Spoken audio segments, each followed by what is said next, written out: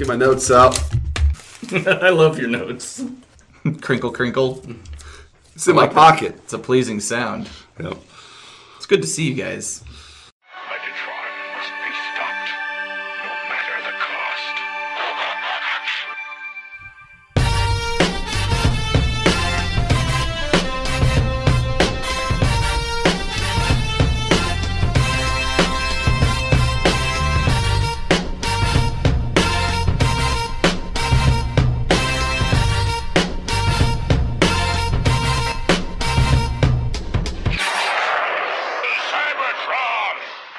Hello, ladies and gentlemen, and welcome to the Autopod Decepticast. This is your bi-weekly podcast delivering an episode-by-episode breakdown of the original G1 series. This is episode 109 of the Autopod Decepticast, and what that means is we're going to be covering episode 5 of the original G1 Transformers cartoon, an episode titled Roll For It. And let me introduce myself. My name is Aaron, and you know, it had to be sometime around 1988. I was trying to sleep, and this voice was calling to me to enter a staircase in a door into another dimension called Subcon, begging me to save it from the heinous villain named Wart. And so I gathered up my crew. I'll let you guys decide who is who. A tall, mustachioed high jumper with a penchant for green, and a sawed-off asshole fungus who knew how to pull weeds and dig like sand. And dig like sand? How about dig sand? Like a motherfucker, that is. And I should mention we also had a female with us. Let's just say it was Melody, and she floated. But together, we traversed the grasslands, deserts, waterfalls, ice, snow, night, desert again, and finally, the fucking sky. And along the way, we defeated all the Birdos, the Triclides, the Mousers, Fire Birdos, Fry Guys, Claw Grips, and ultimately, Wart himself. We restored peace to all the land before waking up to discover... It was all a dream. Gentlemen, introduce yourselves. Hey, I'm Toad. Wet Sprocket. I have no idea what this is. Really? No, I don't know what this is. He didn't have cable, and he didn't have Guess he didn't have an NES. Super Mario 2. Oh, yeah, I played that game a lot. He didn't play it. He wasn't in it for the Large story. sections of Caleb's memory have been excised to make room for a jack, a hardware jack, that he's a courier for data.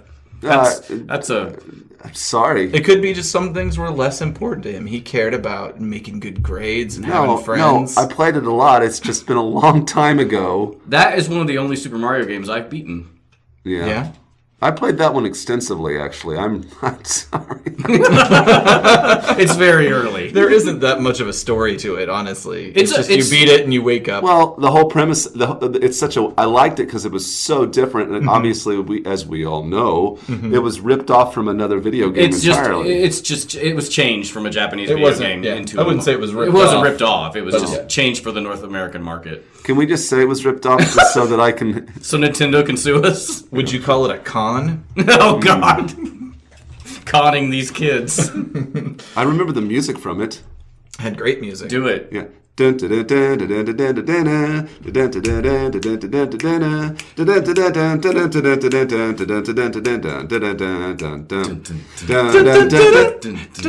guys are all fucking it all up on me. I was going to bust a freestyle. Obviously, I remember the music from it. I don't remember the characters' names. Don't remember Birdo. Don't remember that the princess floated. Nope. Those ice levels were fucking hell. I hated the ice. Those were the worst levels. I liked the desert levels. I liked being Toad the sand. and going in and you just dig for like an hour and a half trying to dig in its way strategically. I remember it now. Yay! He remembers everybody. Super Mario 2. Ryan, I believe you have committed yourself to doing a thing whereby are you going to make a custom cocktail for every episode we do? Yeah, I have decided that it's been a whole 2 episodes since we introduced a new segment, which was in the real world. Mm-hmm. So I decided that up to this point we've been teetotalers. I thought we might introduce drinking to the show. Oh. Yeah, right. I don't know. I'm kind of scared. Yeah, it's scary. It was kind of inspired by our episode 100 where our friend Haley, All Hail Megatron, made custom drinks for us that we had. Mm-hmm. So I thought this is really just an excuse for me to work through this book that Caleb got me for my birthday one year, Jigger, Beaker, and Glass. Which is like it was written in around the turn of the 20th century and published in like 1939. So parts of it are super racist. Yeah, but it's Read me. I want to hear a racist part of this book. I will. It's a cocktail. It's not racist. True. It's not. It's not. It's like horribly casually racist. Like it's just like I will read you a section in a second. When the porter asks if you want a drink, hand him your bag and then tell him to get you a drink. It's kind of like I that. was about to say. There is actually I can just do it from memory. There's a section where they're making a particular drink, and it talks about how the drink is prepared at this certain location, this certain bar, and the secret to it is that you have like 12. Oh, I'll have to find the word. I can't remember the word they use. It's a word I've never heard before, but it indicates black bartenders. Mm-hmm. There's 12 of them behind the bar, and each one of them has to shake the drink for a minute and pass it to the next one. And I'm like, this is horrible. Mm-hmm. This is so horrible. However, though... the show and tell. Oh no! I can just imagine bringing that idea, that concept, to a modern, take the racism out of it. Right? Take the racism. 12 bartenders. I mean, we live in a multicultural society. Also, I've never been to a bar that had 12 bartenders. No. Well, but we live in so I assume if you do find that bar, you're going to have each bartender is going to represent a different swatch of the American color rainbow. wheel. That's so totally a club drink. Like get the staff in here, right? Line them up. All they got to do is shake it and have them dance. I think they hate that guy who orders that every time he comes in. That would trying to get his minimums taken care of. That would play well in New Jersey. I feel like. Why? I don't know. Seems like they're garbage. I don't understand that at all. Very esoteric shots taken in New Jersey. Well, I don't know. What is their drink, Ryan? Sorry, I still don't understand what that means. I guess I'm just thinking Jersey Shore. Like, those guys seems like they'd order a shit-ass drink. Okay, but those guys aren't going to... I will say that if you listeners want to make a drink recipe for us, we will probably try it. But don't be like, I want Ryan to drink Caleb's pee. Like, that's... Why do you assume they're going to do that? I don't know. I like to get in front of the problem. There might be one listener. Actually. I'm just relieved it's not the other way around. Yeah. Oh, you're drinking my pee? Yeah, no way. Yeah, it's going to be real salty. Ryan, you are experimental with your food. It's true. And I've tasted pee, but I like, Come on, guys. Let's get talking about Transformers. Okay. Never thought I'd hear him say it. Jesus. Okay, so this drink is quite pink, Ryan. What do we got here? We should take a picture of it. This is the Chip Chase Creole Fizz. It's in honor of the introduction of one of my favorite characters, Chippeth Waterford Chase, which is not his name, but it's not, and he's not Creole, but it's alliterative, and this episode occurs during summer. We're recording this during Labor Day weekend, actually, and just a quick sidebar, that does remind me of my dad told me a Labor Day joke whenever I was a kid, before dad jokes was a term. Mm-hmm. His joke was, if it's Labor Day, why is nobody working? That's a good dad joke. Yeah, I put that in one of my Herschel calendars. I called Aaron this week with a joke, with a dad joke. I don't know if it's a dad joke. It's a joke my dad told me. Okay. It's a call-in joke. Not really a dad joke, just a call-in joke. It's a call-in joke and it's a call-in joke. Yeah, it's a phone joke. So, okay. So like, I'm gonna call you. All right. Okay. Ring ring. Hello. Hey, what's got a 1-inch dick and hangs down? I don't know what a bat. What's got a 10-inch dick and hangs up? What? Then he hangs Click. up. Oh, it's classic. Yeah. That's great. Apparently they did that to each other at the railroad a lot. Those good time Charlies. I guess it sounds like those union workers. From what I gather, when he worked at the railroad, it was just a free-for-all of crazy fun. It sounds awful to me. It sounds like amazing. No, it just sounds like everybody's torturing each other. They did. I don't like it. Fun. I don't want it. Yeah. I don't like pranks. Let's get back to the drink. Okay. Yes, okay. Sorry. Okay, so this is a fizz. Fizzes were made to be mid-afternoon drinks consumed during lunch or as a quick pick-me-up whenever drinking was fun and everybody wasn't so uptight about casual alcoholism. At lunch on a work day. Absolutely. I really miss the glory days of drinking. They drank a lot at the railroad. That's great because you don't have to steer. Yeah, there was a conductor that would get really juiced up on scotch, and he liked to leave late. When he had a route to St. Louis, he liked to leave late so that he could drive really fast. Jesus Christ! To catch up on schedule. The greatest generation. Yeah. Luckily, these guys are all just hauling things, not people. Yeah, but they cross people. Like they cross. I'm not saying it's not Terrible. Not an element of danger. Okay. Yeah. Okay. So, I will read from the book for the recipe for this. Which again is called? It's called I call it the Chip Chase Creole Fizz. In the book, it is called just the Creole Fizz, being a latter-day hot weather and milder variation of the original New Orleans Silver Fizz, and employing slow gin to lead its shy blush to the color scheme. Lyle Saxon gave us this one back in 1930 during a visit to New York, telling us about the acquisition of Old French Creole House on Royal Street. Take either the Aziz Special or the New Orleans Fizz and substitute an equal amount of good imported slow gin, and cutting cream down with a trifle. Some of the verbiage is impenetrable. Yeah. Garnished with a sprig of fresh green mint, and that's all. I didn't have the mint. I should have brought the mint, but I didn't. So basically, it's 1 teaspoon sugar, 2 jiggers of slow gin, which, if you don't know what slow gin is, you're not 100 years old. It's just gin with like this slow juice. Slow juice? Slow is it's a stone fruit. I can just imagine the dude who made up this. What's a stone fruit? Like a plum with a big seed in the middle. Pit. They call that a pit. Yeah. I can just imagine the guy who's like, Vinny, we're going to make $1 million. I'm going to take this fruit nobody's heard of and just combine it with gin. That's all it is. It's just gin with this fruit juice. The fruit juice is just combined in there. It's not, essenced or infused. No, it's just mixed. Okay. All right. And then the juice of 1 lemon, a pony, which is 1 ounce of thick cream, a tablespoon of egg white, shake with cracked ice, pour, and add 2 to 3 dashes orange flower water, and fill with club soda, which I did not do. What about the orange flower water? Let me get the club soda real quick. I have the orange flower water. You need to add the soda water to this. I have the soda right out here. here. All right. This doesn't look very appetizing. I think it looks refreshing. It looks like I don't know what you're Pepto-Bismol. whispering. No, I mean It's bright pink. that's okay. I drink pink shit. It looks like it's gonna calm my stomach down, which is if good. you don't want it, I'll take. I'm gonna drink it. Shut up. Why are you still whispering? Ryan's right here pouring the club soda. This looks really good, Ryan. It looks that way. I don't know how it's going to taste. Oh, you haven't tried it. I have never You made didn't it. experiment with No, your I wanted it to come in fresh. chemical skills. All right, coming in Are we fresh. already going to drink? All right, here we go. Cheers. Cheers. 23 Skidoo, guys. All right, to a good 109. It's refreshing. It doesn't taste alcoholic. Yeah. It is quite nice. It does say from the book, serve immediately and drink soon thereafter, since no gin fizz gains virtue from even the briefest neglect.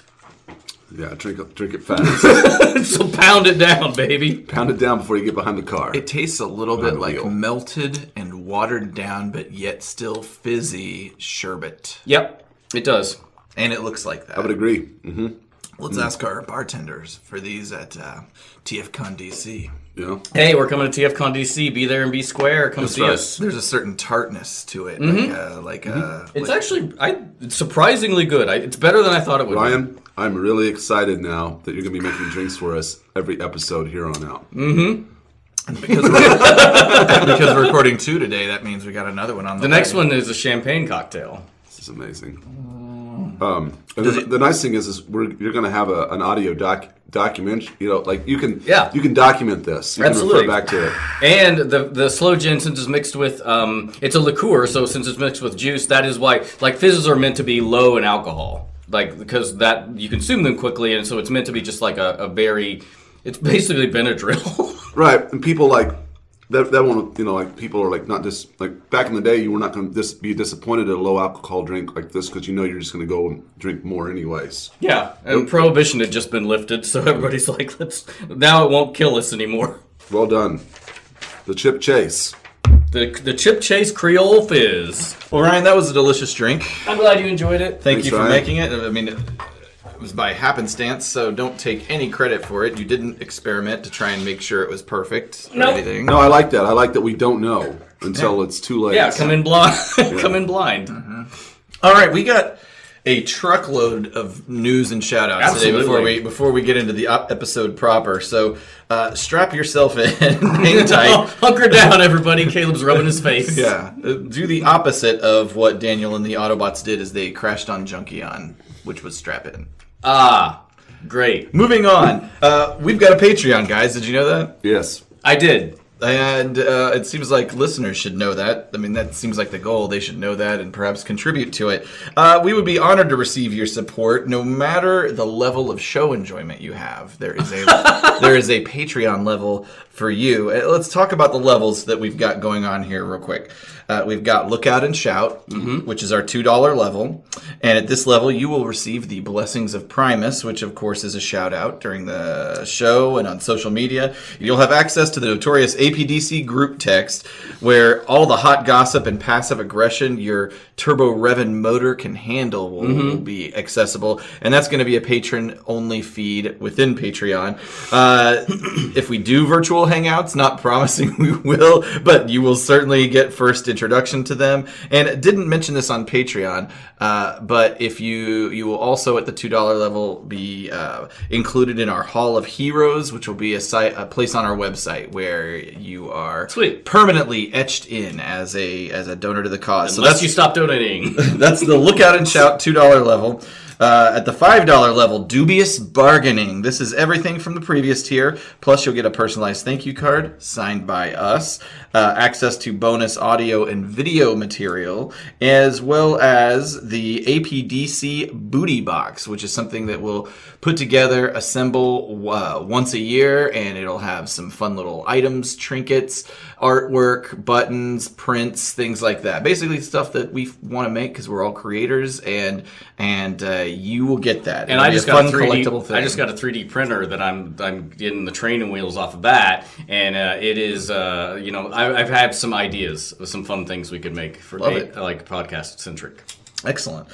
At the $10 a month level, we've got you become a part of the iconic Ghost Entourage. And that's everything from the previous tier, inclusive of, in your booty box, you will have the APDC Black Card, which basically just showcases your elite status within our world. Maybe I could 3D print that. Maybe it also entitles you, see us at a con, it entitles you to one free drink purchased by the APDC of value of less than $10. Or I'll kiss you on the mouth. In an elevator. Mm-hmm. The place to do Love it. in an elevator. Can't get out. No. Wait for the door to close. Consensually. I will consensually kiss you. That's right, but you'll feel like you've got to say yes because you're in a closed elevator. No, we can't do this. And most importantly, though, you get a premium version of the APDC Booty Box Black Edition for your black card, including items from the mini pack plus an additional premium item such as a t-shirt, a limited edition art print, that kind of thing of a bigger size. So I want to note that both of those benefits are only accessible if we unlock our 25 patron goal. So you should definitely spread the word if you're somebody donating at that level or looking forward to that particular piece of incentive. Mm-hmm. Then, get people out there to sign up for it. We get 25 people, that's unlocked. We'll start production. And then the final level, the top tier, is the Classic Sunbow Wallet Grab. And that is our $25 tier. That gets you all the benefits we just spoke of, plus after 6 months of support at that tier, which by the way we also require that for the previous two tiers, 6 months of support to get your booty boxes, you get an 8.5 by 11 commish on Bristol board by yours truly, Mr. Ryan Jett. Yes. So that's a very cool benefit to that one. So those are the tiers. Goals. One per year. One per year. Thank you for calling that out.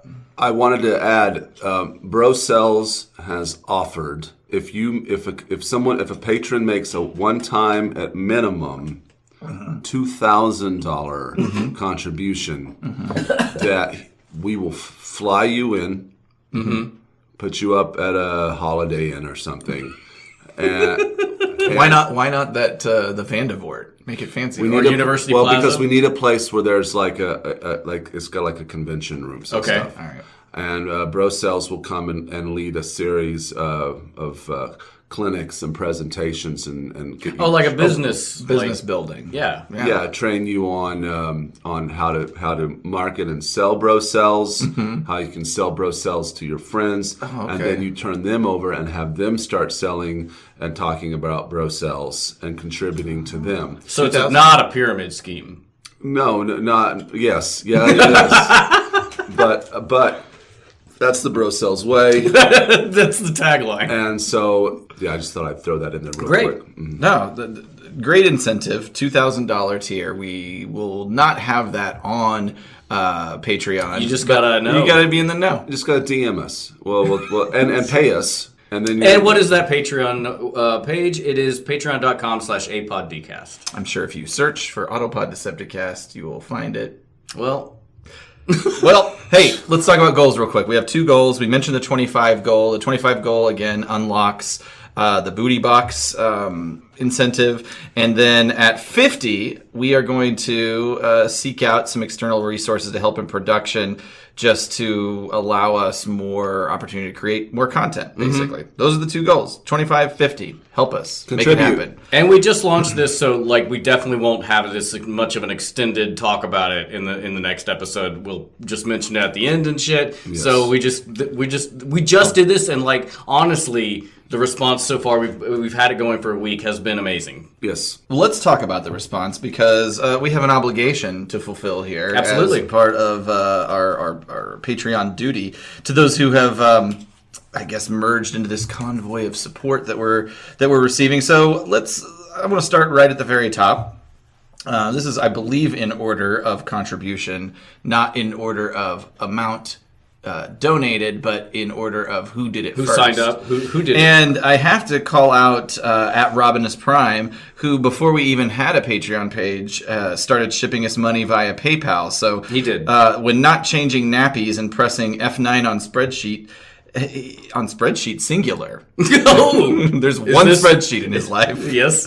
He's donating to the APDC coffers, so respect where due. He's the first to give us some of his hard-earned pounds sterling, because he's British, to the cause.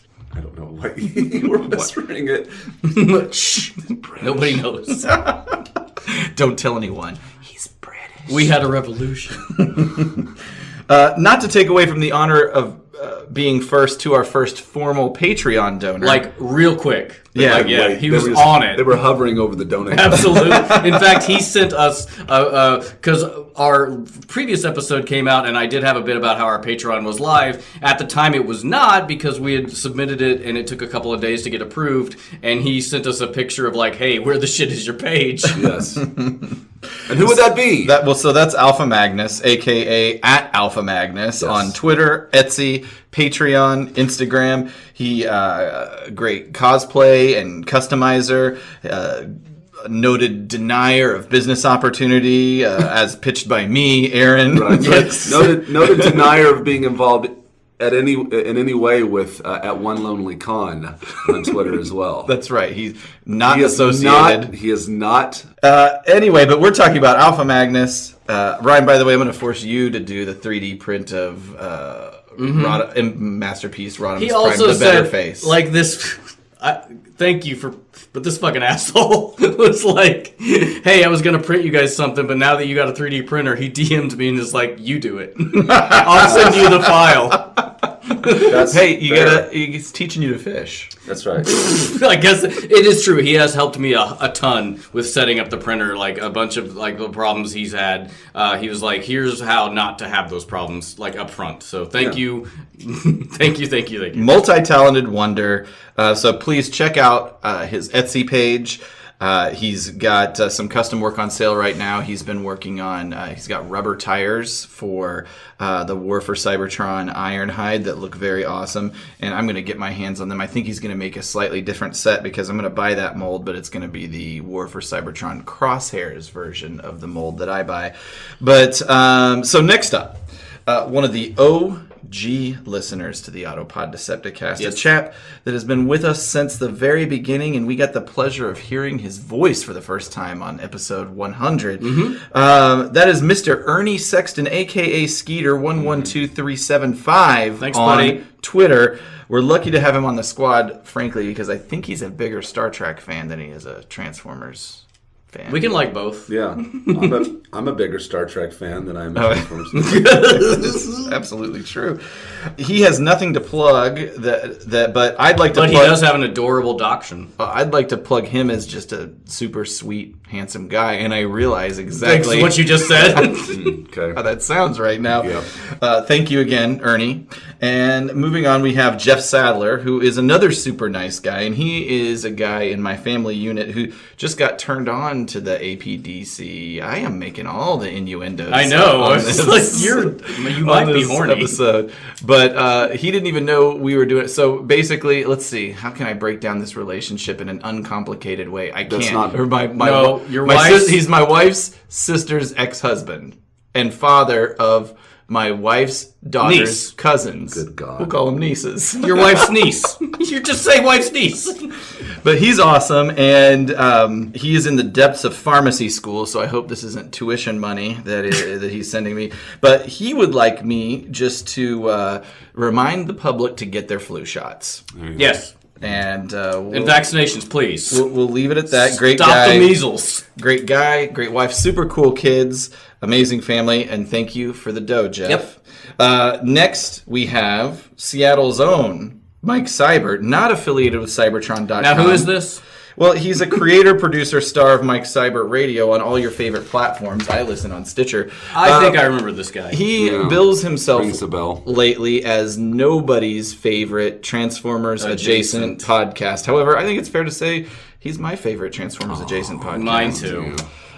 So peep his show. It's pop culture. It features independent artists, musicians, really creators of all types. He's been doing a series of interviews with independent Transformers creators lately at TFCon Toronto, at Cybfest Northwest, and he had a really great interview with Yoshi from Transmissions and Greg from Unfunny Nerd Tangent, who are responsible for the Transformers Reanimated, sort of unlicensed comic script series that builds a bridge really between the cartoon and the movie, between seasons 2 and 2005, basically, where the movie is set. And so Shout outs within shout outs. I know. It's Inception shout-outs. So a couple things to shout out for him. September 7th, he'll be recording live from 3 to 4 at the Renton City, Washington Comic Con, a.k.a. RenCon. Which, will this be out September 7th? It'll be out September 9th. Well, go back in time and go check that out. Hey, good job, Mike. That was an awesome job it was recording good. from that con. We enjoyed listening. He'll also have a more time sensitive. He has a table in Podcast Row during the Jet City Comic Show taking place 10/26 and 10/27, which means he won't be with us at TFCon. That is very sad.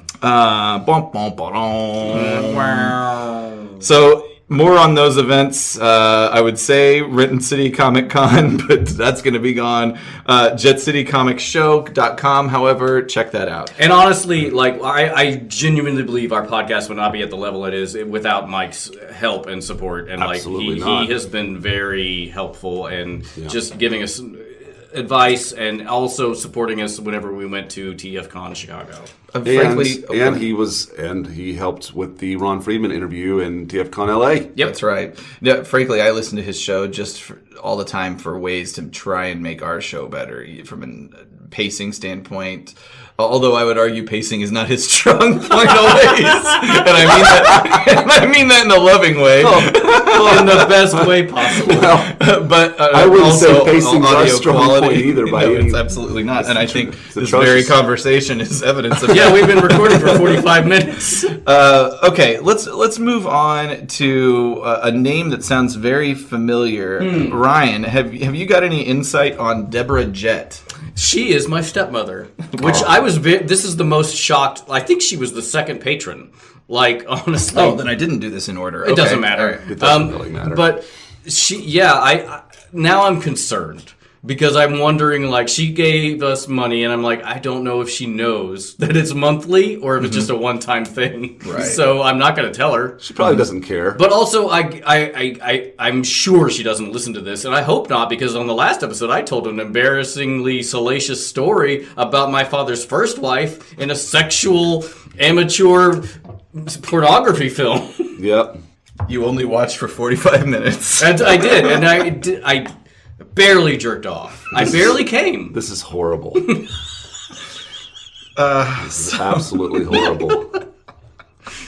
So, is there anything you'd like to plug for Deborah Jett? Oh, God. Jesus Christ. No, we're good.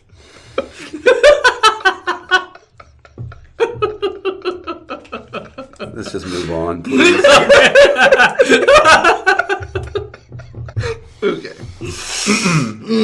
All right. Finally on this list is, quote, actual G.I. Joe expert at Serge Bomba on Twitter, a fanatic of a certain brand of real American heroes who convinced us to cover, though in abbreviated fashion, G.I. Joe the movie. So while other Much to the chagrin of many of our listeners. So I liked it. I'm glad we did it. I'm glad we did it. Maggot of the moment. While many listeners may despise his influence, we love him, and not just because he's a top tier supporter. He's gunning for that Jet commission, baby. That was... Let me try. No, leave that in. perfect. No, you leave that in. Here's the deal. I'm committed to limiting the number of babies that I use in an episode, and I want to do it a different way. So I noted to myself, when you say baby today, try and do it like Sammy Davis Jr. would do it. But he's more like, babe. Are these things that go around in your head all the time? Jesus Christ, it must be a circus in there. Yeah. There's also the Dennis Miller version. Babe. Follow Serge Bomba at Serge Bomba on Twitter. Get into his mad world of humorous observations. He puts out a lot of very illegal knockoff toys on Twitter. Comic commentary. Now he's going to get arrested. Talk about the most insane movies I've never heard of. So, Mr. Bomba, we thank you. Thank you very much. Rock. So those were our patron shout-outs. Mm-hmm. Let's check that box for today. Remember, if you'd like your life condensed into a short paragraph and delivered by us with a note of thanks, please donate to Autopod Decepticast at Patreon. Awesome. Well, that's not the address at all. It's patreon.com/apoddcast. Well, I just think if you search, you can whatever. I don't know why You should give them the address. I just don't regardless. That's not the end of the shout-outs, people. Oh, God. We have a shout-out for an iTunes reviewer. Oh. Darth Revan. So, pardon me, because it's Revan with an accent mark, and I know that is a Star Wars reference, and I apologize because I don't know Star Wars pronunciations. Transformers is really my only nerd thing, and after that it's like Hunter S. Thompson novels, so you can tell I'm definitely a very edgy 90s kid. He, or she, because gender is not specified, goes on to say, what a funny, entertaining podcast. Thank you for doing the More Than Meets the Eye episode by episode reviews. I love it and hope you continue. So, as you have no doubt seen, Darth, if I may be informal, actually Darth is a title, as you've seen or listened, we are keeping it up, so I hope you are continuing to listen. Please, if you're on the Twitstagrams, reach out to us and give us a shout, ID yourself. Thank you.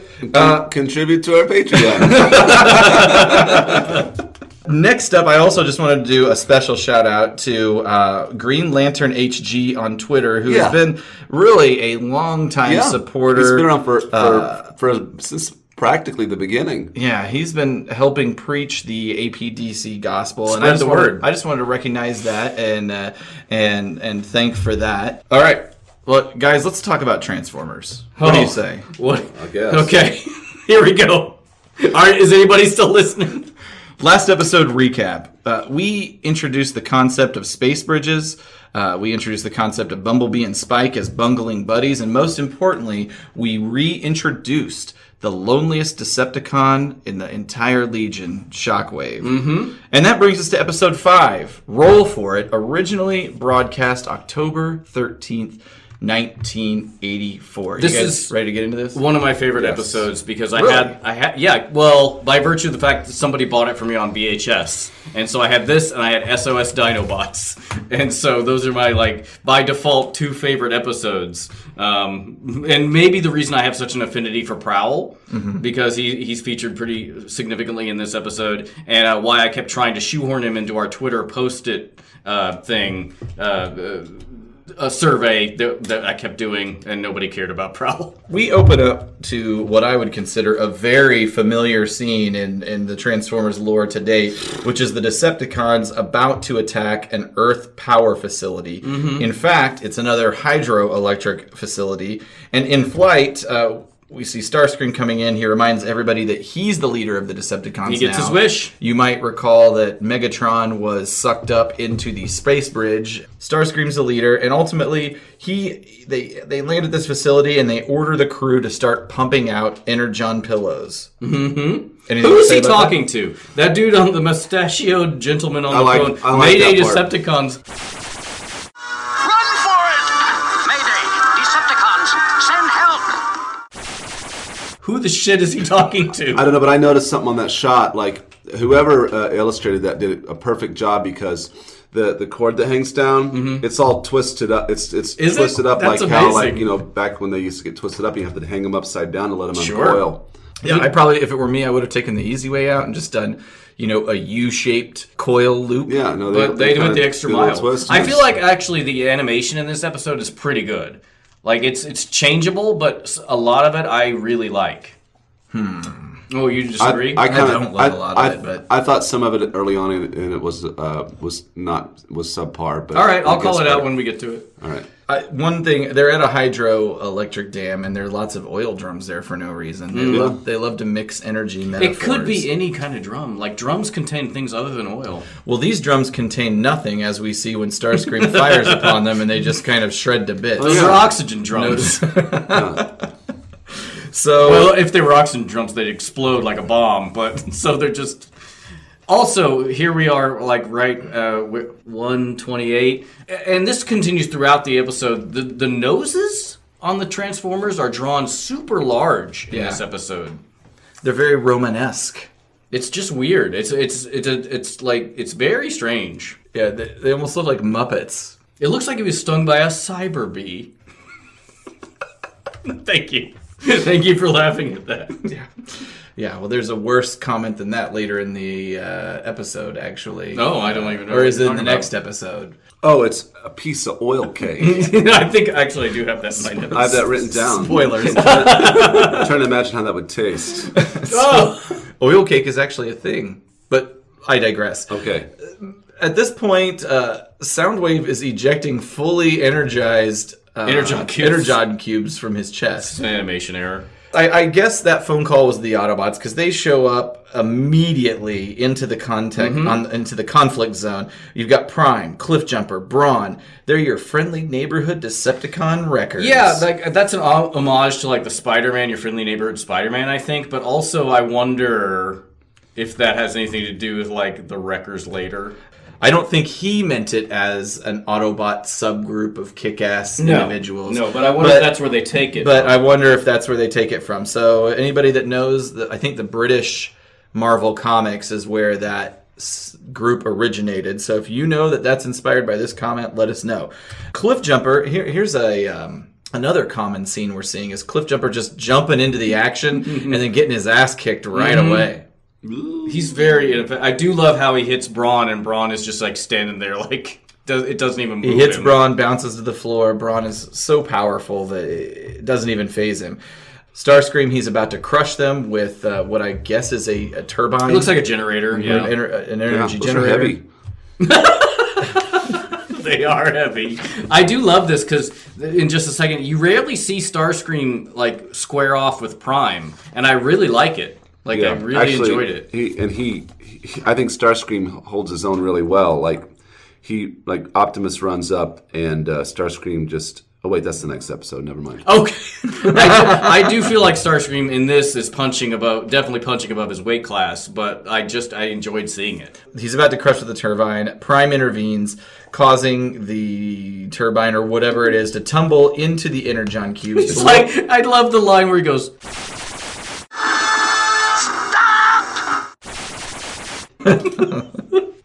So these Energon cubes, they explode, and that basically creates cause for the Decepticons to retreat, which Soundwave is the one that makes that command, though he is... not in the fight at all. and not the leader. That seems like that would be Starscream's call, but Starscream has no problem fulfilling that. We see an iconic shot of Starscream. It's very cool the way he kind of elbows Prime out of the way. I do jumps love into that the where air. he says, "You'll pay for this, Prime." And I'm glad you paused it here also, where he flies in front of a rainbow at the falls, which is an interesting detail. And I think we just call this the Gay Pride episode. Yeah, I like the shot here also where, and I've seen this in GIFs before, where Soundwave It's really weird. runs out of the building. Like, Yeah. It's and then very it strange. runs through that net. I don't get it's it. like he's being chased by bees or something. Yes. It's very silly. And what is this badminton court I doing don't at this get it. facility anyway? don't Why know why he is runs that through net Random there? volleyball, So Blue Streak and Prowl at this point, who are here transform- now, I guess. They transform and chase after the Decepticons here. Soundwave gets knocked from behind. Another very silly moment. It's really silly. It's actually animated fairly well, but Soundwave gets knocked into the air. He transforms into his tape player. Starscream flies in. Well, and because swoops him Starscream up- says, scoops him up.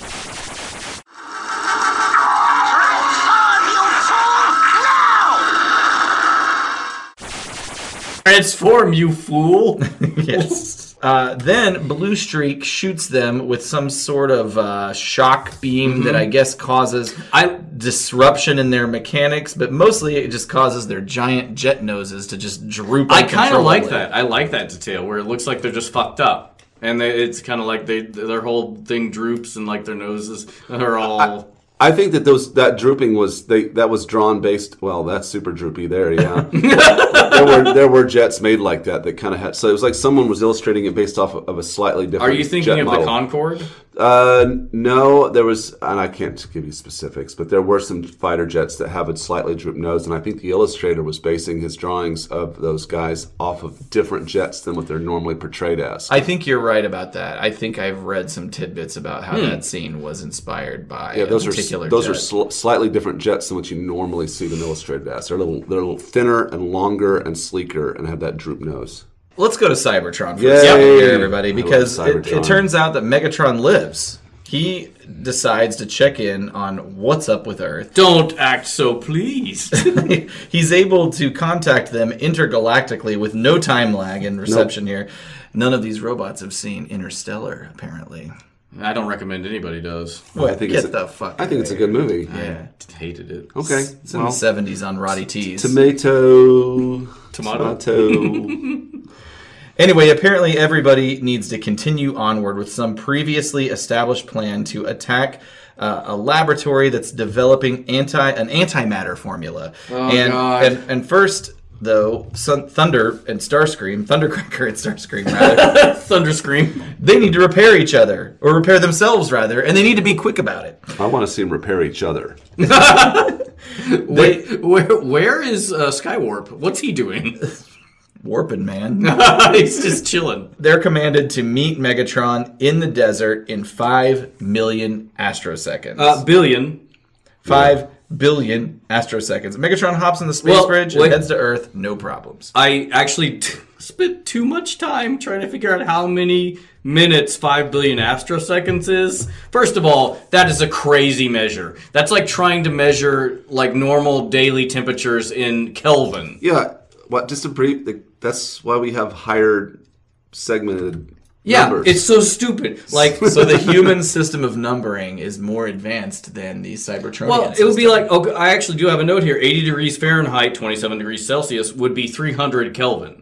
Like that. And that's a low It is. example. And this is in the billions. According to the calculation based on our previous episode, Transport to Oblivion, in the script, it says 183 minutes equals 3,000 astroseconds, which was a unit of time in the last one, which is about 3 hours. So, 5 fucking billion astroseconds. I tried to do the math, and I'm terrible at math. I got like 7 different answers. But I think 1,000 astroseconds is 5.5 minutes, so 5 billion astroseconds is about 5 days. It sounds like the Decepticons just don't know how to divide. It also seems... That's it. That's it. It also seems like maybe the writers were just like, didn't give a shit about the scale. Big number plus made-up metric system Equals awesome. awesome. Yeah. I spent like 40 minutes doing this. Oh, God. The writers, meanwhile, just threw it out This their is why ass. we do it every 2 weeks, because the research on these episodes is stupid. Okay, so Megatron, he lands on Earth. He's greeted by his good buddy Laserbeak. I love here. every time Laserbeak lands on Megatron's arm. It's so awesome. It's a nice touch. Yeah, it's great. You've also got Rumble, and you can tell that he knows he's up to something good because you've got that eye flash. And he says situation. excellent, which if you're playing our drinking game, you have to drink because Megatron said excellent. I'm out of rum. Oh no! By sheer coincidence, Bumblebee and Spike, and another new Earth kid, Chip, are I love arriving. Chip Chase. They're arriving at the very antimatter facility that, of course, the Decepticons were just talking about. Number 7. Yes, I love that the guard pushes number 7, and that's what opens the gate on the scientific calculator that is the pass key. Was there like to a open multiply and divide on there and stuff? It had a square root also. It's just a calculator. And it is interesting because this guard, I don't know who does the voice, but he has a southern accent, which is pretty rare. Yeah. I never seen I never met an Autobot before. Autobot before. I'm consciously making him a Southern Belle. He's a gentleman. Yeah. I never met an Autobot before. We do, I think, need to briefly speak on Bumblebee's compliance with the Americans with Disabilities Act. He's got a ramp. Manages to just have a ramp in his car as opposed to an extra seat. Bumblebee, at this point, he likes to show off to Earth folk, and he, when saying it's good to see you, Spike and Chip, Bumblebee's like, well, what about me?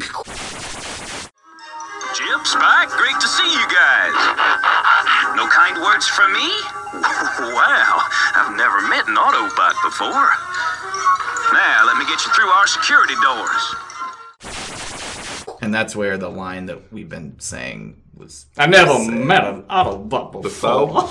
And also, it's called Robots in Disguise, Bumblebee. Why you gotta be so show-off? Well, He needs to get his credit once in a while. So it seems Chip is a VIP at this facility here.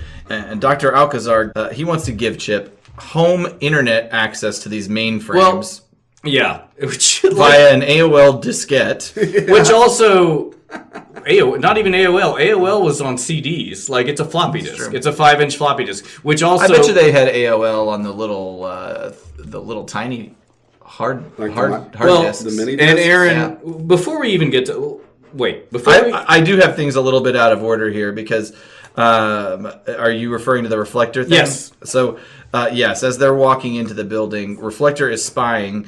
And The first time he's of actual use. Yeah, and he is getting the password to access the building, and he Even goes though, off. spoiler, it's not the same later. He goes off to report to his leadership. And this is where I say I like the animation because when they jump up, the legs are really stretched out. I like the sketchiness of it, the interesting angles. I thought it was fun. Yeah, that is cool. The drawings aren't great, but I like the ideas behind the dynamics of the proportions. And this is also where Reflector says Yes, that yes. taking over this facility is going to be a...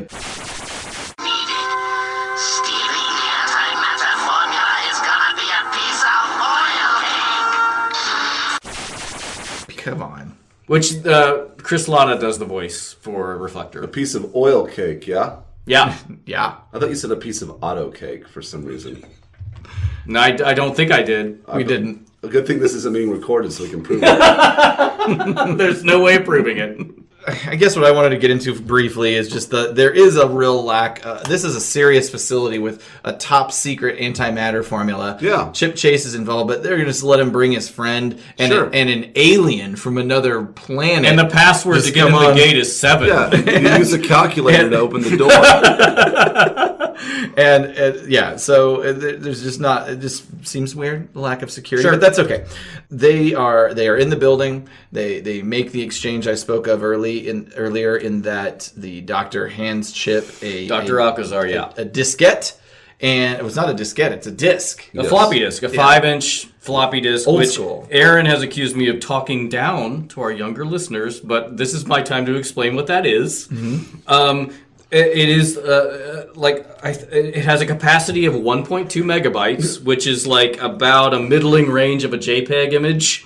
Also, it ejects backwards, so apparently the lab computer reads floppy disks in reverse. Yep. And a lot of people, younger people genuinely do not know that like the save icon on like Microsoft Word and Excel, that's a 3.5-inch floppy disk.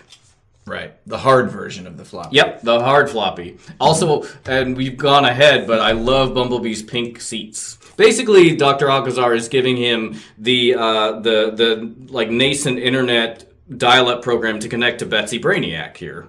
I do like the drawings of Chip as he's receiving the disc. Mm-hmm. Those are very cool, well rendered, and the way he blinks in surprise is very cool. Oh, yeah, that is a pink seat. I'll be darned. Super pink. Hot pink. Yeah, what are we at? Like 6 minutes, 18 seconds? Mm-hmm.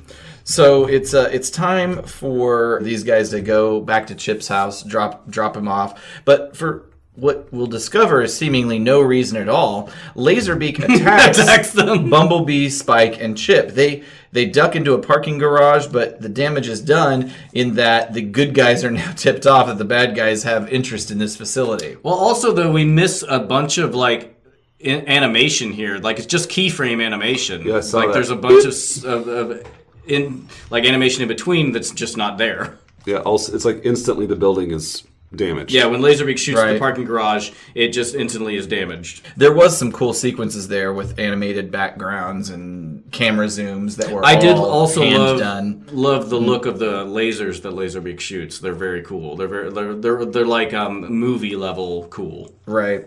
So we go back to They got away. we go back to Megatron. It's hilarious how Megatron knows that B and the kids have been tipped off, and then you're like, why'd you send Laserbeak in the first place? But also, like, he understands Laserbeak's tiny squawk to mean they got away. The plan to attack the lab has now got to be accelerated due to the fact that they know that Autobots are soon going to get involved in this whole thing. So many things. No need to wait for Starscream. Chip is going to go home and let Dr. Alcazar know via his computer. Why don't just call him? Just call him on the phone. Does he have a phone? He has a phone because it's right next to his computer because otherwise he can't dial up. Does Dr. Alcazar have a phone? You're saying that lab doesn't have a phone? It has to have a phone if you're connected to the internet. I mean, I guess that would be the only way they could be connected to the internet back here at this point, right? Of course. Suppose. They went like an... I do also... 80s broadband. I do also love the glowing of behind their feet when the Decepticons are flying. Bumblebee contacts Prowl and Bluestreak, but they're on the chase for the Seekers What do you and mean you Soundwave, can't come? who and the Seekers and Soundwave are foraging for parts for repair. So Mm-hmm. they attack them, they being Prowl and Bluestreak, attack them and are immediately overwhelmed. It by really the seems like Decepticons. they bit off more than they could chew. And they didn't have to attack. They were just told to follow them. Like, and they also just stand there while Starscream shoots the shit out of them. Ravage is released, and they are cornered. Starscream Shoots blasts. I do like seeing them as brothers next to each other. You don't get much of Bluestreak on this show. You really don't, but he plays more early on than I thought. Back from commercial, we've got Megatron and the team. They land at the antimatter facility. They get in easily with the code. Well- now, are we to believe they murdered the security guard? That's why I had that note too. Did they just fucking kill the guard? Also, so many, like, unlimited energy is almost mine, is what Megatron says. And then there's a weird ass laugh after it, which I think is Rumble, but it's, again, there's no filter on it. So it just sounds like a weird man. Also, Reflector enters the code 493, and originally it was 295. So I couldn't I get think that right. I'm thinking the facility probably just has it like the way you get security access is just push 3 buttons. Absolutely. We've now paused it. I can't. 821. 821, where Chip Chase has gone to all the universities. He went to Right. USC, Pierce, and CSIN. Central, whatever. And one that we can't see. I think he's gone to none of the universities, because isn't he in high school? What? These are Well, just maybe he's just fans of those schools. Like No, those I are think- all of his. Those are all the schools he's thinking about applying for. I think no. I think that he was like a Doogie Howser, where he's already graduated from school. Like he's so smart that he's already got his degrees. Well, if he was, I feel like that's fan fiction, but that's okay. Of course it is, because it's not. There's no canon to tell us. Came from your head. The Oh. other thing that is weird to me about the Decepticons needing a code to get into the building I is have that they this just note, too. walk through buildings. Yeah, I have this note too. I said, I love the time they take to break in instead of just walking through the wall Right. like they do every other time. Yeah, that's what they always do, Stupid. and that's what I think we see Prime do a little bit later. Mm-hmm. Chip gets his message to Dr. Alcazar just in time for Dr. Alcazar to Do erase nothing it. about it. Well, he erases it before the Decepticons can just suck it out of the hard drive, and Megatron can just tell that Alcazar has shipped the whole formula to somebody else. he can examine it. He can scan it. He does with his like this hand. weird. He touches it with his hand, and then, there's this blue glow. He lies. He uploaded the formula to someone. I don't know who, but I soon will. I think it's the first time we hear him refer to humans as flesh creatures, which I love. Nothing about flesh. You don't like the flesh creatures? I love it. No, All that's right. cool. Good observation. Flesh creatures. So we know that this formula is going to Chip Chase. Megatron's just like, he doesn't know where it's going. Sure. But he says, let this human go. We seek another. Because, why? I mean, they would never just torture this guy or hang on to him for leverage somewhere else. They're real cash about, Megatron's always, kill the human, but then just, doesn't... They're really casual about not killing the human. Right. We go back to the Air Force Base at this point. Prowl and Blue Streak are having a tough time. Prowl gets a shot with a ray that has the effect of an ether bender, and as we know, there's nothing more helpless and irresponsible than a man in the depths of an ether binge.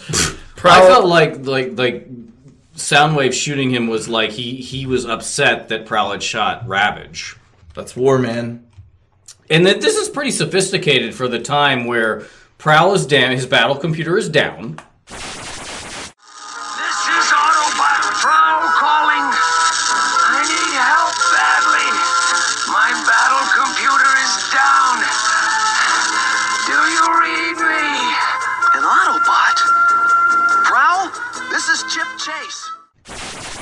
Which, this is before the time where the internet existed, but, most people didn't, the public didn't know necessarily Not really. about it. And so whoever, I didn't even look at who wrote this, but, this is a pretty sophisticated idea that is actually real, where he, Prowl connects with the computer, and he connects with Chip Chase. It connects to the phone, Yeah. which then connects to the computer. Yeah, through the modem. I think in probably certain industries you knew about this, and I would imagine entertainment was one of those industries because you had a situation, and faxes had been around. Be faxing. You had a situation where if you were working remotely and had deadline journalists, people like that had to get their information over to a publishing house or whatever, somebody, yeah. Sure. So I would guess TV writers would know about it. I don't know. Well, somebody knew about it. I'm just At saying, least one TV writer It's knew true. about it. It's true. I'm sorry. As we said, Prowl, he loses control of himself. He hooks up to a network. It just so happens that Chip Chase is there to see that Prowl is hooked up to the network and takes control. And with a simple keyboard, Chip is able to maneuver Prowl better than Prowl can maneuver himself. He's flipping, dodging lasers, ultimately helping Prowl steer a plane towards the Decepticons and fire its rockets at them. So to recap, Chip is controlling a jet by controlling Prowl. Yes. And I'll have to hand it to the writers. He has the abilities to make something function better than itself can function, even though he is limited in his own physical abilities. Well, and I think I have this note later, but I like what I really enjoy about Chip Chase, in addition to being I really like the character. They never specifically call out that he's disabled. They do say that he rolled for broke. I don't think that's. I don't think roll for broke is a term, though. I understand, but it's an interesting wordplay. I don't think it is. I don't think it's in reference to the fact he's in a wheelchair. You just think that's completely coincidental? Yeah. Okay. I think that what I really like is that I don't feel like they specifically call out that he is. And so the title of the episode's called "Roll for It," and that's a coincidence. I don't know. This is dubious. I feel like it's intentional. Oh, I didn't get that at all. I thought they were addressing his disability, but that he's overcoming it by demonstrating certain things. Well, whether or not it is that is meant to be, it's not overt. It's not specific. They never call out that. And in the next episode, there is a line he uses about being disabled. But it's not overt. Oh yeah, I like the way that they're not really super hitting it on the nose. Yes, and I feel like that would be an easy go-to. And I feel like in a lot of, especially children's programming at the time, that would have been the subject that they specific. I just feel like they treat him as another person, not something other. Absolutely. He's just doing his thing. Yeah, absolutely. But I do think that they're demonstrating things with this episode and the next. Maybe. That regardless of his disability, he is demonstrating that he is an asset. Of course, of course. And maybe you're right. Maybe it is subtle, but if it's subtle, why? I guess only adults would get it if it's that subtle. All right. Well, I think we're getting on. I'm just back to what I was saying. I think that this example of Chip controlling what's his name? Prowl, and then also controlling the jet is a way of him demonstrating himself as an asset regardless of a disability. Right. And I think that comes into play the next episode with the acid rain as well. Yes. Spoiler. I do feel, and I know it's not that big of a deal, that roll for it and they say roll for broke. I think those are intentional wordplay. I do like this part where you pause now, where the Decepticons are retreating after Prowl controlled the jet, shot missiles at them. Mm-hmm. We're at 11:01, and I really enjoy the part where Soundwave takes the time to pause and call for Ravage, and Ravage injects, and then they escape. That's his homie. Yeah, gotta take care of him. It's also because Ravage looks like a cat that I'm I have feelings for him. We get it, Ryan. Do we? Here's a big old softie. All right, we are back at the Decepticon headquarters. Mm-hmm. Megatron has determined where the formula was transmitted. The Seekers land in the street right in front of Chip's house. Ravage busts in the room just in time to see Chip tear up his AOL disk after he goddamn memorized it. He memorized it. Also, Chip Chase is the strongest man in the world because if you could tear up a 5-inch floppy like that, that's super powerful plastic. There's no way I don't believe anyone in the human world could even do that. My question in regards to that is the information, why was it even transmitted to that floppy? Couldn't it have just been transmitted directly to the computer's hard drive? Shouldn't he be taking a baseball bat to his computer? Because that floppy was just to communicate with Betsy Brainiac. I'm assuming that floppy had who? Betsy Brainiac's the name. Betsy Brainiac is the name of the computer at the lab. I don't know if it's the name of the computer at the lab. I feel like the Dr. Alcazar just offhandedly called the computer that. No. That's true. He just says it's that's just AOL software. It doesn't. I don't know why you keep saying AOL. I don't think AOL existed on 5-inch floppies. Guys, I bet you it did. I was on AOL before it was CD-ROMs were a thing. Kid it, you're rich. No, I was at friends' houses. No, so it wasn't even yours at all. Right. So you don't know how they acquired it. Well, they didn't do it on a CD-ROM. I know that much. Do you? You could download the Cheers theme song. You'd wait 3 days to get it. I know. Have an audio file. It's like fucking me waiting for tits, just at a 28K download rate. The point is, why did he put it on that floppy? It seems like that'd just be extra time. Okay, I've got the formula. Now put it on the floppy drive. Chip knows who Ravage is.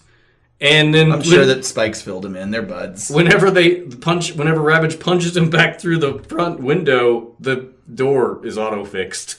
Oh, is it? Ravage goes through the door, punches through the front window, and the door is fixed again. It's not a big deal.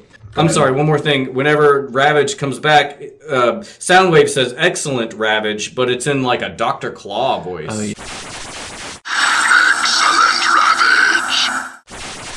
Yeah, at that moment they forgot to add the filter onto it. Excellent, Ravage. Perfect. I'm good. Soundwave and the Decepticons kidnap Chip, take him back to the antimatter base as the Autobots approach and transform for action. Guys, Optimus Prime has a plan. We get to see Hound and Mirage do their thing in the most ass way possible. Let's get back to that in a second. I've got a piece on that. All right. Meanwhile, Soundwave has the ability to extract the entire formula from Chip's brain, and that's what he does. It's a really cool angle too. I like the illustration where Soundwave is draining Chip's brain. It's a pretty where he's hunched over. That was really nice. What I don't like is the Megatron's head.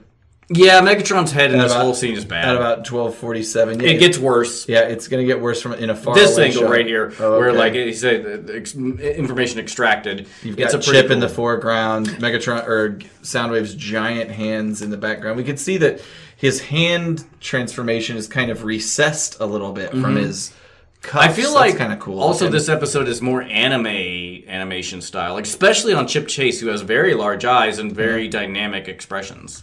Very blue. He's like this beautiful. Fucking head on Megatron. Yeah, at the 13 mark, we've got just an insufferable. It's so bad. They decide to zoom in on it, and also his diaper is exceptionally huge as well. Well, listen, incontinence is nothing to sneeze at, to mix metaphors. Prime, at this point, has relayed his plan to the team, but where are his key players? Turns out Mirage and Hound were there the whole time, just jacking around dicks. with their special abilities and there's invisibility and holographic abilities.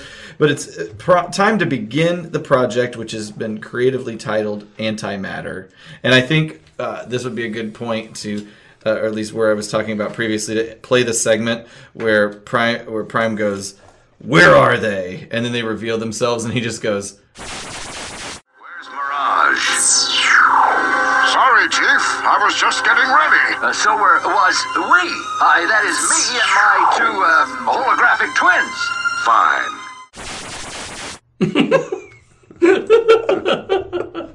Hound and Mirage at this point use their abilities to confuse Rumble and sneak Who's into the base. dumbest Decepticon that's ever been? They should never leave him on watch. Also, maybe. Mirage becomes a rock. Rolling rock. Or Hound becomes a rock. Why not be a tumbleweed? Rocks don't just roll around. Like, it's so dumb. Yeah. It's so dumb. And then they become visible before running into them. They're idiots. It's so... But I mean, again, thankfully they're dealing with Rumble. Who I And guess is Mirage stupid. can't help but fuck with him. I remember seeing that. Now what's that? Good question.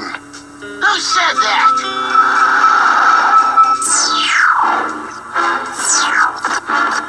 There's no one here. I must have static in my rectifiers. Now that's the smartest thing you've said all day. Really? Hey, what's going on? Now, Soundwave. Like, Mirage fucks with him with Rumble. Seems like that could give away the whole plan. As he goes in, what's going on? They're totally gaslighting him. Yes, absolutely. I like it. We're back in the facility. Soundwave activates the master computer, and antimatter is created. Full energon cubes are being jacked up with antimatter. It's awesome. I got a whole thing about how I won't go into it. I knew you would, which is why I didn't go into it, and you're smarter about it. I'll just do it fast. I won't go into it in depth, but this is not how antimatter works at all. Like, just go read about electrons and positrons, but also as soon as Megatron puts it in his body or fires it, he would have vaporized. Let me put it this way. Any touching of it. Yes. At all. Anytime matter cannot be created or destroyed is not really true. Whenever a positron and an electron touch each other, they're both annihilated and it's completely transformed into energy. I thought it was energy couldn't be created or destroyed. Well, energy and mass are interchangeable. Okay. I have a question. Yeah. Can anything that we're seeing going on right now really happen that way. I hate it when you do this, where you're like, you question the whole. Whenever you're like, you take it down to like a child, like it's a children's TV show, but that's the only way we can review it. Sure, I understand. I get it. It's just like we're talking like 15 minutes about tearing up a floppy disk, and then I'm just like, okay. Like, what do you want? What do you want me to do? I know it's true. Keep going. Just to finish, like you've made it so much longer than it was going to be. I don't even remember where I was. Anyway, like 2 kilogram or like a kilogram of antimatter touching a kilogram of matter would be the explosion would be larger than the largest thermonuclear device we've ever created. Nice. So, could you even contain antimatter in a way, like the way like they've got antimatter Not in like a tube that. here and are just okay. It only exists for brief periods because of the You fact could only that, contain it if your container was made of antimatter. well, it can usually naturally made. It's made of radioactive decay. It can be made in like the CERN, like the particle accelerator, but it only exists for brief, like nanoseconds of time. I'm not confused at all. Okay. Sorry. Hound and Mirage continue to use their special abilities to confuse the Decepticons on the inside of the facility as the other Decepticons try and gather this antimatter. Bee, Hound, Spike, Mirage, they've snuck in. That is pretty cool. Where they save Chip, Megatron shoots at Hound, and then they jet out of there. Is this the first time we see an Autobot transform around a human? Because B transforms around Chip and Spike. I think that's perhaps. the first time. This is also the first time, perhaps, that we see Starscream fire his null ray From as his if fist. it's a pistol. Mm-hmm. And then we get this weird, like, tunnel where they go down, which made me kind of think of, like, the Contra tunnel. It drives up the stairs. Yeah, they all drive up the stairs. When he transforms over them, it looks a little bit like he's shoving them up his asshole. I like this shot. Mm-hmm. Yeah, great shot, the Contra shot. Then they end up... They break through the glass that is also auto-repairing because the glass is fixed. They launch into the air outside of the facility. Then Optimus Prime sneaks Ratchet, Sunstreaker, Prowl, Jazz, Bluestreak into the base inside of his trailer. And by sneaking, what I mean is he just drives straight through the wall. The wall, I'm assuming injuring Rumble in the process, who is stationed on top of that wall. He releases that crew. I love this transformation of Sunstreaker where he transforms on the fly. Yeah, and his front of it just becomes his feet, and it's all just sliding It's along so the awesome. floor.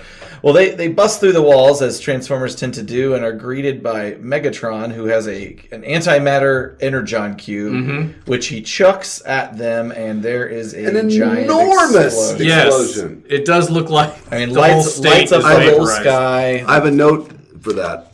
Holy shit, that's a big explosion.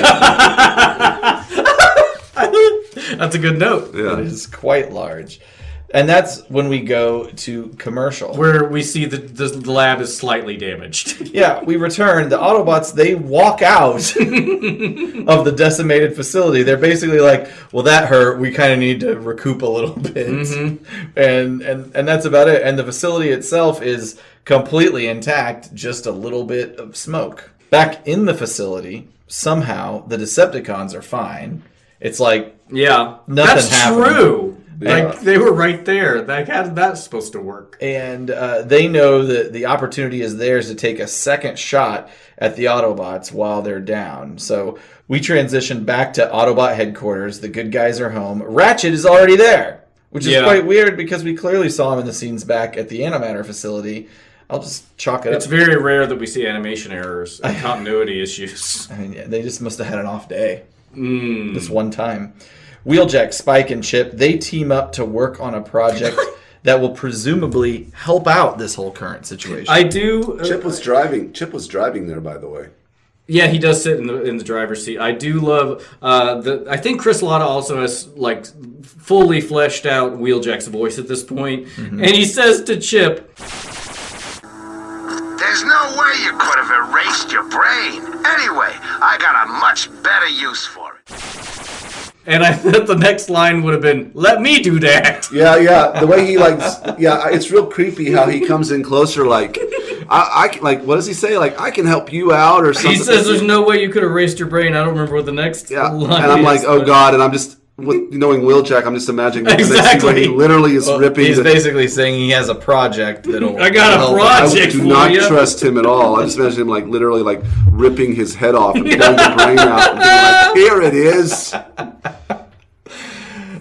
We transition to Megatron and team. They're loading up antimatter, and they're going to head to Autobot headquarters. Teletran will detect the incoming Decepticons. Prime is going to give, I'm going to call it a moderately rousing speech. Well, this part where we cut back to the arc, the script might as well have just said murmur, murmur, murmur. Yeah, there's like. Everybody's just fucking around until Teletran 1 is like, Decepticons are coming. So after Prime's speech, we have Sunstreaker and Sideswipe. The Lambo twins.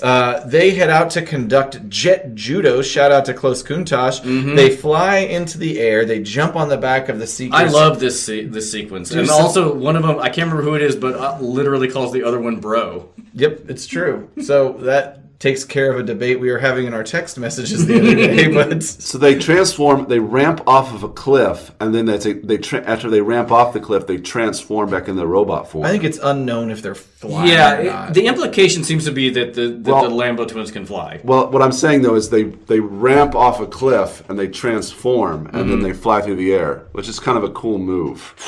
Oh, yeah. Yep. They do Yep. use the ramp. So maybe they're not flying. They're just using the momentum from the cliff. Then They're step, definitely flying. and they speed up while they're in midair. They're somehow. definitely It's flying. amazing. We've got Sunstreaker. He's on the back of Thundercracker. That's to help Ryan out, who doesn't know the difference like between there's- Skywarp and Thundercracker. It's like they're surfing, Can't dude. keep it straight. Yeah, we've got, and then, Sideswipe. What you is idiots on forgot about is Skywarp. me.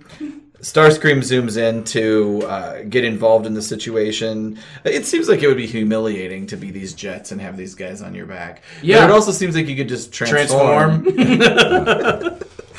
Starscream manages to knock them off his peeps, and the bros float to the ground. I love the parachutes. I thought they were color-coordinated parachutes, but I was wrong. Sideswipes is yellow, and Sunstreaker's is yellow. They're They're yellow. both the same. Also, the animation in this sequence I think is really good. Yeah, they must have been referring to a different model because at 1904 you've got Sideswipe, a close-up of him, and he doesn't have his ears that are popping off of him. But it's a cool It drawing. looks good. They're straight out of a Mountain Dew commercial. Do the do. The explosions we see just in the second after that, where they shoot at Prime, is pretty awesome too. The battle is continuing from the ground. Cool exchanges between the Seekers, Wheeljack, Jazz, great laser fire, great explosions. Thundercracker produces some antimatter, which Megatron shoves into his bosom. His boobies. He turns into a gun, which Starscream uses to blast Autobots, burying Hound in some debris, and he's firing in all kinds of crazy directions, not seeming to really hit much. I think this is also, even though, did he have his little shoulder mount thing when he transformed? Let's watch Megatron's transformation. Yeah, so when he transforms, he has his little shoulder mount that's on the back of his gun. The brace, the pistol. The brace. But when he lands in Starscream's sure. hands, he doesn't have it. So I don't know if this is the first time we see him without that particular accessory, but he's using it, firing in all kinds of crazy directions. He's got a very sassy pose while he's firing. Megatron or Starscream is the sassiest of Decepticons. He's a diva for sure. We see the humans. They're making plans. This plan puts the humans in all of the danger. It's true. It's so dangerous. It's true. I love the part though where Prime is barreling towards Starscream and Brawn is in a culvert and helps him pushes him over It's so cool. I think it's awesome. It also shows how strong Brawn is. But why is that ditch there? Why I guess we're to assume that Prime couldn't drive over that ditch In the first place? I mean, none of this makes and he needs Brawn there to help him get over it. None of this plan makes and Brawn any also sense. probably gives him a little bit extra oomph to the Because with the also, shove. why didn't Starscream just shoot him? This plan makes no sense. Yeah, he could have shot Optimus Prime. And then So Megatron is knocked out of Starscream's hand by this action. Skywarp then picks up the gun. He recovers it. He threatens to kill Spike and Chip with it, who are dicking around with his feet down there with a jackhammer to distract him. And then Chip, Skywarp picks up Spike, and then Chip comes in and puts a remote onto Skywarp's leg. Skywarp's just not very observant, or he's slow. Like, just step on it. Skywarp is very dumb. Like, it is. It's canon that Skywarp is dumb. Oh, he's just watching this happen to himself. And then also, I love where he loses control, where Teletran 1 takes control of him. I would have loved it if he, he's got Spike still in his fist. I would have loved it if he squeezed Spike like a toothpaste tube, and it just, his gut shot out through his head. Yeah. I just want Chip to make him, hit himself. Like, why are you hitting yourself? Why are you hitting yourself? Ryan has alluded to as Wheeljack's plan being enacted. The device that was planted on Skywarp allows Teletran 1 to control Skywarp. A callback, of course, to the earlier scene where Chip was controlling Prowl. Yeah. Skyward begins firing on his comrades. Megatron disengages from Skywarp, transforms into robot mode. All of a sudden realizes his antimatter is reaching, quote, ignition temperature. Which is not a thing. He flies into the air, ejects the antimatter cubes from his chest, which explode with a Megatron power tits out so strong that all the Decepticons are injured now from it. And that's kind of the end of them. They pick themselves up and fly away, and flee the scene. And at this point, the Autobots celebrate Chip's general awesomeness as the key to victory. And Megatron realizes that Chip was the key to victory. He rolled for broke. He swears revenge. When you rolled for broke for Prowl back there, it's great. And that's the end of the episode. That's the end of the episode. Awesome. That's what happened. All right, guys. Have a good week. Yeah, it was nice hanging out with you. Oh, yeah. Sorry. We got lots of other segments to go. Let me just interject then with a voice actor segment here. Of the people that we have not covered, first of all is Michael Horton. He voiced Chip Chase, which is his only voice. He's on 10 episodes of Transformers. It's the only voice he does. His most well-known role outside of Transformers in our circle, he did 12 episodes of Murder, She Wrote over the course of 10 years, playing Jessica Fletcher's nephew, Grady. And in real life, he married the woman who played his on-screen God, I thought you were going to say Jessica wife. Fletcher. Well, I mean, she a hot old lady. Sure. Angela Lansbury, shout out. Nothing wrong with that. Bed knobs and broomsticks. He, Mr. Horton played, he was in The Blue and the Gray.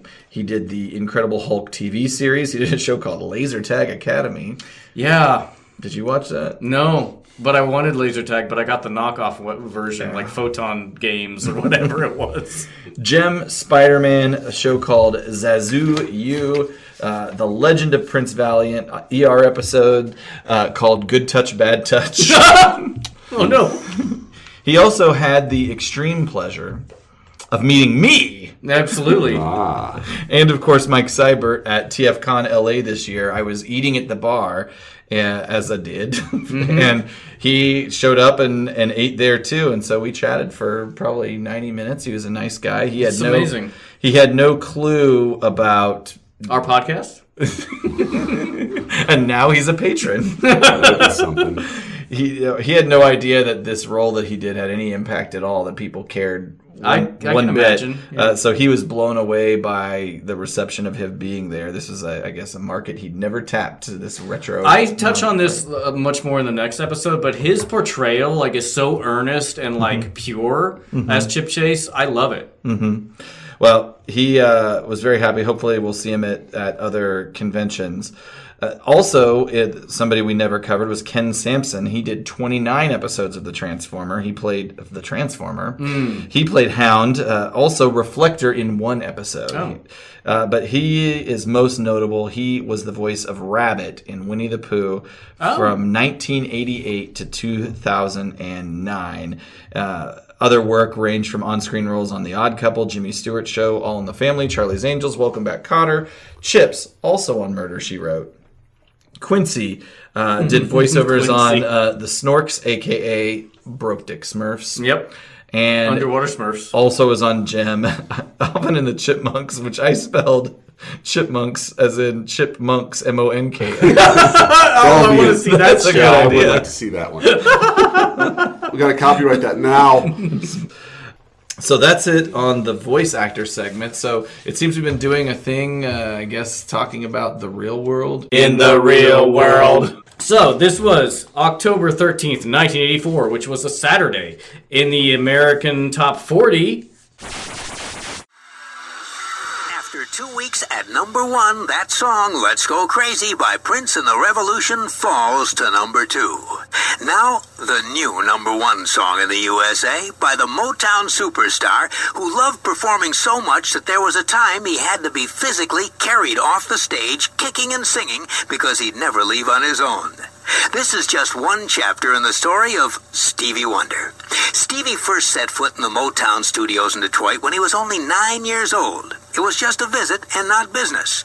But from then on, that's where he headed almost every day after school. He'd go there to hang around and play whatever musical instruments he could find in the studios. A Motown producer named Clarence Paul, who later became Stevie's conductor, said Stevie was a pest in those days. But the label recognized his talents and encouraged him, and finally recorded him. In his teens, he became part of the Motown Revue. That was a bus tour of Motown stars. And according to Clarence Paul, Stevie would get such a charge out of performing to the live audiences that he wouldn't leave the stage. And Clarence would have to walk out there, pick Stevie up bodily, and carry him off kicking and singing. Well, these days, Stevie Wonder still loves to sing and make music more than anything else. The difference is, when he starts playing, nobody wants him to stop. How else could he have acquired 8 number 1 songs? The 8th and the latest of those number 1s moves into the top spot on the soul and the pop charts. Here is Stevie Wonder with the new number 1 song in the land from the movie The Woman in Red. I just called to say I love you. No New Year's Day. The number 1 movie was still Teachers, as we discussed in our last episode. Maybe the same movie in the next episode. I can't remember. I did go for 3 weeks, so I guess by definition it has to be. On the cover of TV Guide, everybody's past and current favorite dad, Dr. Bill Cosby. It was he and Keisha Knight Pullum, Rudy of The Cosby Show. So I'm a rapist, Rudy. The article was Witness the Humors of Bill Cosby on screen and off. So, And this definitely was, I mean, I think it dates back to the 70s, right? His crimes, barbiturate activity. Yeah. So that's it. Everybody enjoy that. All right. Some trivia. Our younger listeners, it's probably just like, there's Bill Cosby, the rapist. They don't have this context of him as like the most popular entertainer in America for a while. that we lived through. America's dad. It's really weird. And a role model for fatherhood. Yeah. Rudy. Theo. You see. We all did it. Okay, so some trivia. On October 13th, 1984, John Henry becomes the first thoroughbred horse to win $6 million. Mm-hmm. Wow. The 13th Space Shuttle mission, the Challenger 6, landed back on Earth. The first to carry a crew of 7. The first to carry 2 women, Sally Ride and Catherine Sullivan. The first American EVA with a woman, Sullivan. The first American with a beard, Paul Scully Power. The first Canadian astronaut. Where do you think he derived his power? Exactly. Oh. The first Canadian astronaut, Marc Garneau. NASA began a tradition of playing music to astronauts during the Gemini program, and this was the first time they used music to wake up a flight crew in Apollo 15, but each track was specifically chosen, often by astronauts' families, and they usually had a special meaning. So on this flight, it was Flashdance, What a Feeling, and the theme from Rocky. And oh my god, I can't wait to go to space. I'm definitely going to space. Nice. You'll get there, Yeah. I will get there. buddy. That's all for the real world. Script deviations. We do have some script deviations. On the front cover of the original script in huge letters, it says, "Note! Billy has been renamed Chip." So it's going to be Billy. Interesting. Yeah, it was going to be Billy. It's written by Douglas Booth on June 15th, 1984, revised by Ron Friedman on June 26th and July 2nd. There's not that much different. Mostly there's a lot of change of dialogue. When Prime and the Autobots roll into the dam, the original Prime line is, "All right, good buddies, this has got to be the place." And I do like the Ron change of, like, conflict zone up ahead. Yeah, is what he changes it to. So I give him a lot of shit, but that was a good one. There is... Okay.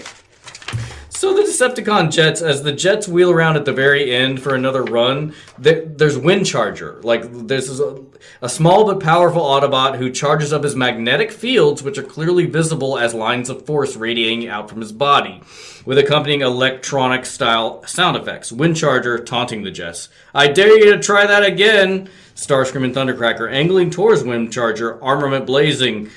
"With pleasure, you force field fathead!" And then in the wide, when they enter the radiating lines of magnetic force, close up on Starscream, he's suddenly flipped upside down, and he says, "What's happening?" Windcharger grins savagely. "I've got a magnetic personality!"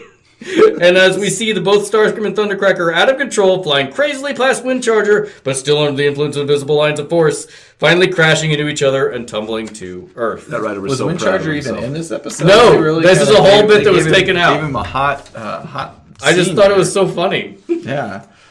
Fathead. Yeah. Let's rate the scheme real quick here. The scheme, the It's basics a pretty of, basic The scheme. basic of the scheme is break in, get this antimatter formula. Antimatter rules, lets the Decepticons rule the world. I'm going to go ahead and call it very poor, if nothing else, based on all the science that you relayed to us about antimatter. I will say, if I forget that the way antimatter really works, I'll give it a 6 out of 10. A 6? Because it's at least something different. Like, they try to do something different than just stealing energy. But It's they making sent it, antimatter. they also sent Laserbeak to go attack Chip and Spike and Bumblebee for no reason whatsoever.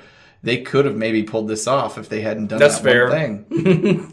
That seems like a random tactic. I'll say it's a poor scheme. However, I think the writers had to write a scheme around the overarching theme of Chip, and so I will kind of forgive them a little bit to try to fit this like technical thing, antimatter and data transfer.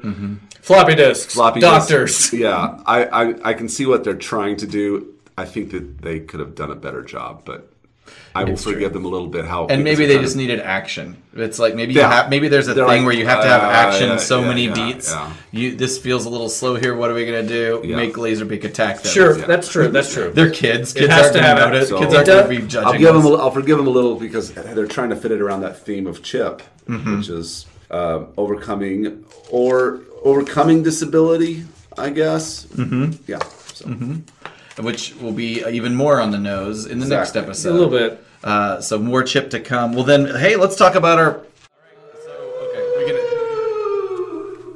We can. I'm the ghost of the iconic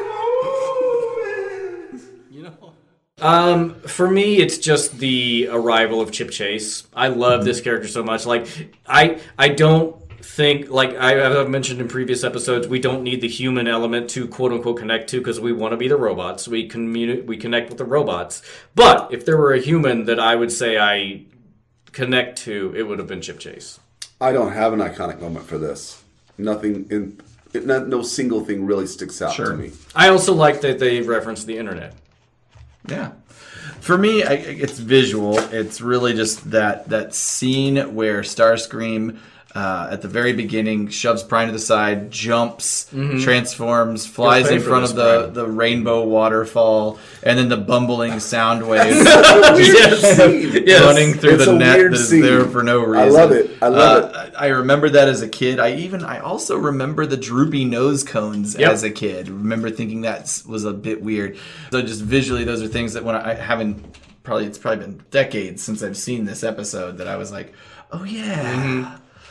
All right, well I guess that's it, guys. That's it. Let's for wrap this this episode. wrap this bitch Wrap up. it up and wrap it out. Let's see. APDC store still exists. Patreon. Go check it out. Please continue to listen, subscribe to the show. Apple Play, Apple Podcasts Podcast. is what they call it. Stitcher, Google Play, rather. 5 stars, And please. Tune in. Yeah, leave a review. Love to shout out the reviews. And our social media, APODcast, or at APODcast. Twitter, All the Facebook, things. Instagram, and the website, autopoddecepticast.com. And yeah, like I said, if you want to throw a few shekels our way, peep that Patreon, baby. Patreon.com/APODcast. Get some goodies. Thanks, everybody. How was this episode, Aaron? When you ask me, it's not fun. Bye, bye, bye. Yeah, he's done. Bye. All right.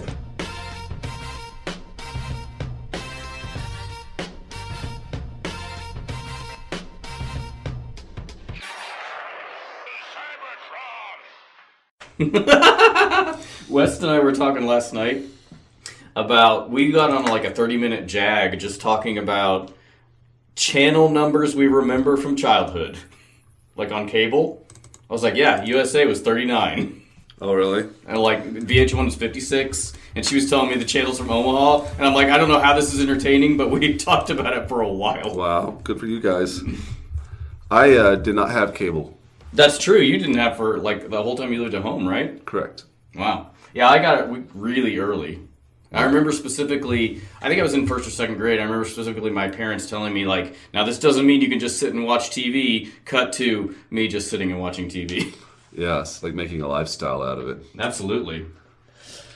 I would go through bursts of cable, no cable. Like, we were poor, but I guess when Mom would get, like, a tax return or something, all of a sudden... Cable! We had souped up cable, and I would do that. I would just watch Nickelodeon all day. It's like their... Pinwheel, baby. It's like their programming was just exactly what I needed at the time, and I would watch every single show up to and including when they would switch formats to Nick at Night at, like... I loved The Nick at The Night. biggest cable thing of my childhood was when me and Aaron went to my grandmother's house and watched the 91 Yeah. VMAs, which for some reason were VMAs? Yeah. Video Oh, Music wow. No, Awards. I know. Arsenio Hall was hosting it, wasn't? Yeah, and that's where Am I making that up? Paul Rubens came on. Oh yeah, And it was, I guess that was a particularly memorable one. They're trash now. they just had one, didn't they? Yeah, if you, What was the controversy from it? it's just anymore. It's just like you know what's going to happen, and it's just super.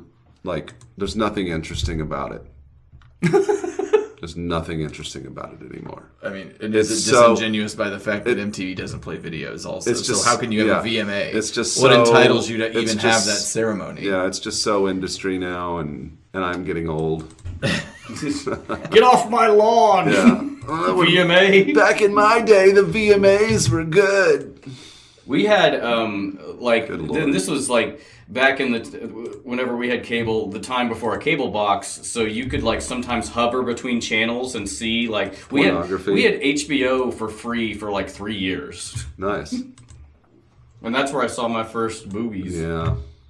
Yes, oh, that could. I used to like get up really early in the morning and watch. Pornography. Not pornography, it was HBO. Like, there was no pornography. It's not pornography. It's HBO. That's right. Well done. I have to be in that mode to move. Back in my day, HBO was sleazy, and we loved it. I did love that intro, the flying through the intro. Yeah, that was nice. the best. Is Cinemax still around? Yeah. Skinamax. Yeah, exactly. That- yeah, What was you the other get to one? see There was boobs HBO, and- Cinemax, and Showtime. Cinemax was very like, after like 10 p.m. it was just boobs and bush. Yeah. Like I remember Red Shoe Diaries. I don't know if that was HBO or Cinemax, but it was David Duchovny, who later turns out is a sex addict. Which there's a joke about that in fucking the X-Files, where he is in somebody else's body but wakes up watching porn. It gets weird. Anyway, I think that was a thing. Now that what we know about David Duchovny, I think he added that to the script. I just want to watch some porn, guys. Californication. Bro Cells is the sponsor of Autopod Decepticast. Yes, yes, yes, yes, yes, yes, yes, yes, yes.